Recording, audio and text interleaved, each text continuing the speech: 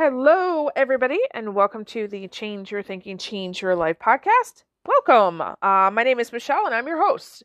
So today we're continuing our little mini series on the 4 psychological shifts that reveal or don't our maturity in life. Yes, I've gotten a couple people kind of reaching out and saying, "Oh my gosh, Michelle, this is very eye-opening." Yes, I want it to be eye-opening. So, when we can lay down this, I guess you could say, organizational system of development and say, "Hey, listen, here are some steps," and you can evaluate where you are and also know, oh, okay, if I'm trying to be a more mature person, what is the next step? Right?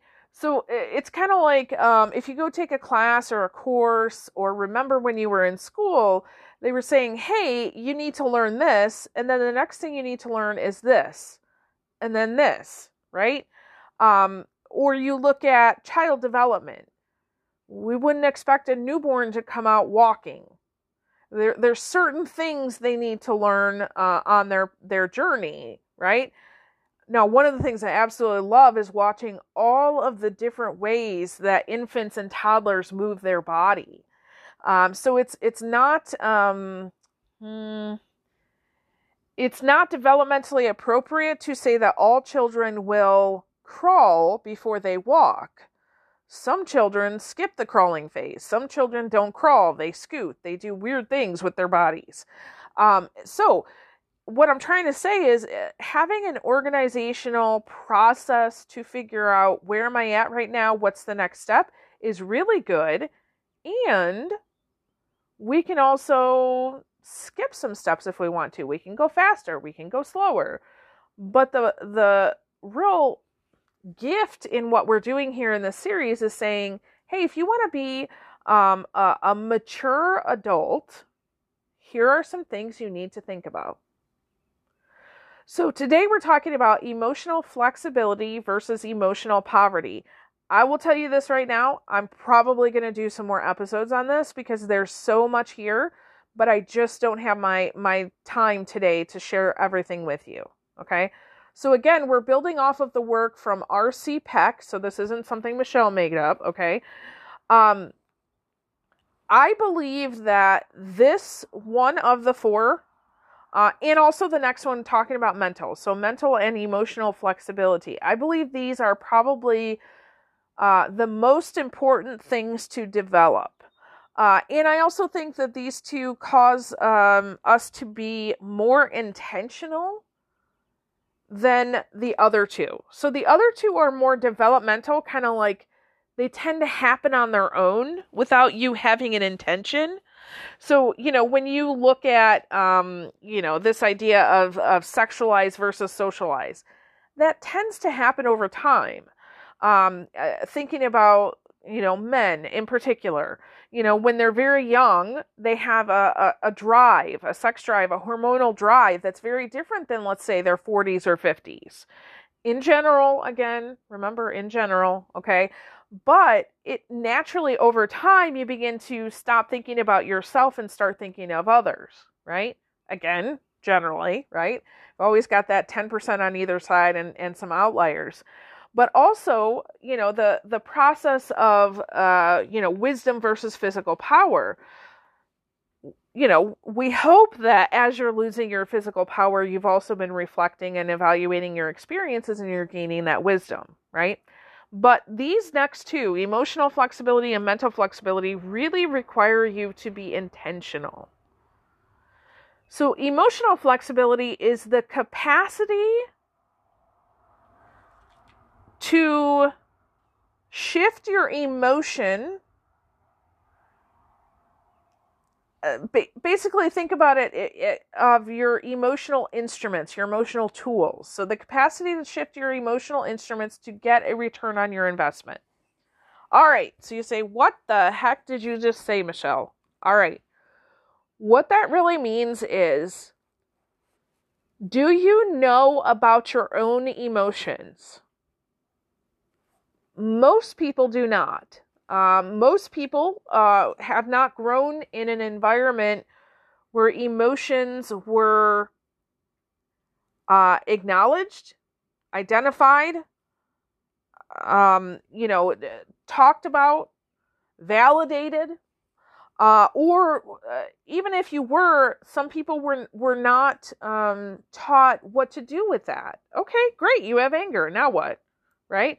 Most people of my age and older, for sure, were taught that, stuff down those emotions. It doesn't matter. Keep going. Right? And especially those of us in the United States culture, up until the last 5 or 10 years now, the idea of emotions really didn't play into anything. So what? Move on, right? And that's one of the biggest complaints I hear now about people who are hiring young people is, oh my gosh, they're like requiring all these mental health days, and they're getting triggered, and they're just so sensitive, and I don't know if they're more sensitive than we are. They're just more open about that now. And maybe we don't know what to do with that, right? So do you know about your own emotions? Most people, they've only been taught, if any at all, to identify one emotion, right? So I might be angry. Yeah, but I might also have a fear, right? And it's expressing itself as anger. I might have shame and it's expressing itself as anger. I might have grief and it's expressing itself as anger, right? So I may have been taught only the emotion of anger, but yet there's all of these other emotions that are actually underlying that, right? So do you know about emotions in particular, and do you know how they're expressed in your own body? We all have a different feeling to those emotions. Anger is a good one for examples. So if you're angry, does your face get red? Do your eyeballs let tears go, right? Do you cry? Do you try to escape, right? That's your reflex. So you might have 3 people standing in front of you that are all angry, but how it's being expressed in their body and their system is very different. Okay? So know about emotions, know about your emotions. How can you control your emotions? Now, this is a tricky one because many people who are not connected to their emotions, they feel like they can control their emotions when in reality they no longer. It's like if you turn a radio on, right? You could turn the dial, you could try to tune in, but these people, they basically have their radio is unplugged, right? They no longer are connected to the source of what these emotions are. So they don't have control, they're just unplugged, okay? What I mean by controlling your emotions is maybe you're in a situation and you do feel anger, and you also realize that right now is not the appropriate time to express this anger, okay? It's not going to get you to your goal. So can you say, okay, right now, I'm feeling anger. Okay, I'm going to take a breath. All right, I'm going to set my anger aside for right now, but I'm going to come back to it later. Right? So that's part of that wisdom process. I'm going to come back to it later. So I'm not going to ignore it, stuff it under the rug. I will come back and I'll evaluate it later. But right now, it's not okay. Now, sometimes in that moment, you can. Maybe you're by yourself and you're like, oh, yeah, I got to sit with this for a minute. Right? You get to decide how to control those emotions and what to do with them. Also, understanding that you can share your emotions with others. And here's the term, and I know I talk about ROI all the time, return on investment, but it's not just a business or a financial thing, okay? When we're sharing our emotions, are you and or someone else going to get a return on you sharing? In other words, when we talk about being vulnerable and authentic and sharing yourself, which you guys know, if you're a regular listener, I love to do, right? But I'm always asking myself, is sharing this thing going to give someone else a return? If not, I won't share it. Not because, I feel like I'm hiding it, but because I know it's not going to give a return. It's not going to be helpful, right? So there are some times when you can share, like you have a safe person, right? And you can share and you go, oh yes, okay.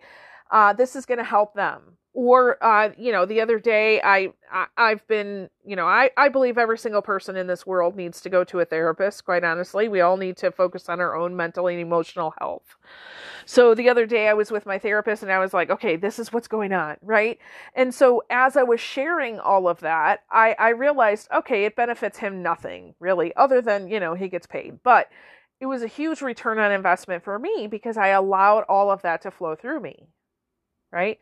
So is sharing your emotions going to help you and or someone else? Maybe a friend is going through a hard time and you're like, you know what, as you're sharing this, I'm really feeling X, Y, and Z. Is that how you're feeling? So that's like an empath compassion type circle, right? Also, part of this emotional flexibility is having what we call an interaction debrief. So for those of you who are relatively new to our podcast, in the description of this episode, you're going to find, not only you can email me, of course, but you're going to find a search engine link. Okay, we have a specialized search engine of all of our content. Okay, because we have well over 1,000 episodes at this point, so it's a lot when you're trying to figure out how can I find the answer to this question, right?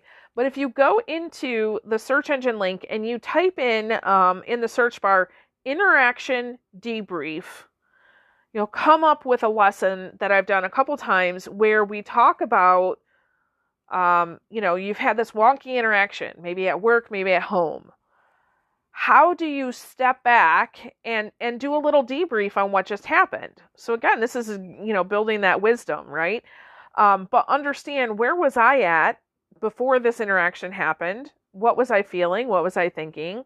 Have the other person do the same, come together and say, that's interesting.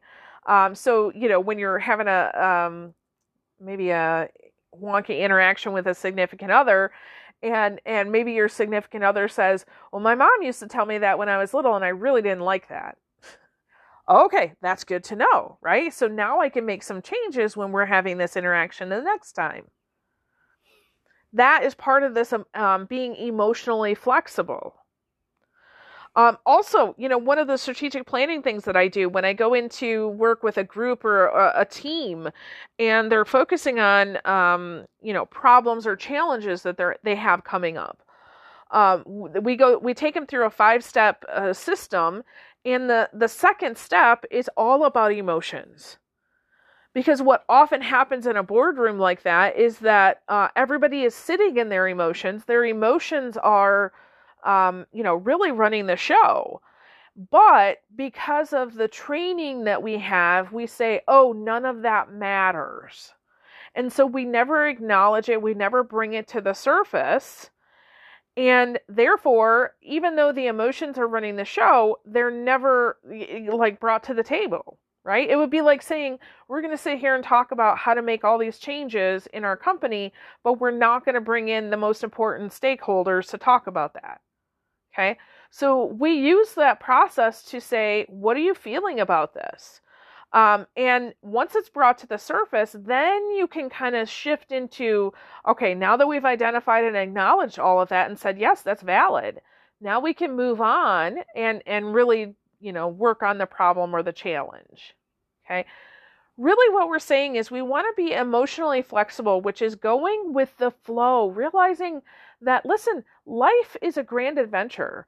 And every single day you're going to be given an opportunity to be angry, to be offended. Unless you're by yourself and you're not interacting with anything like a book or a TV show or social media, you're just by yourself and you're just outside hanging under the trees or sitting at the beach, most likely you're going to be given an opportunity to feel, some of these quote unquote negative things. Also the positive things, right? Maybe you are sitting at the beach. Hello, what do you do with this feeling of gratitude and joy and happiness, right? So flowing with our emotions, rather than ignoring them or avoiding them. And that's the thing, if you are completely unplugged from your emotions, you can't go to the beach and be in this sense of awe and wonder. you can't go hang out in the hammock under the trees and just be so appreciative of that because you're unplugged. That's emotional poverty, right? Again, this one is so important, okay? And I know many of you are like, okay, Michelle, yeah, I need to grow in this area. So again, start with your continuum, your line. On one end is emotional flexibility and the other is emotional poverty. Where would you put your X? And then why? What's your evidence for that? Where do you want to be? And what's your next step? Okay? Again, we're working ourselves to maturity here, so you've got this. All right, so tomorrow is our fourth and final psychological shift. We're talking about mental flexibility, okay? So come back tomorrow. With that, I release you into the wild. Go forth and prosper. Have an amazing day. We'll catch you next time. All right, bye-bye.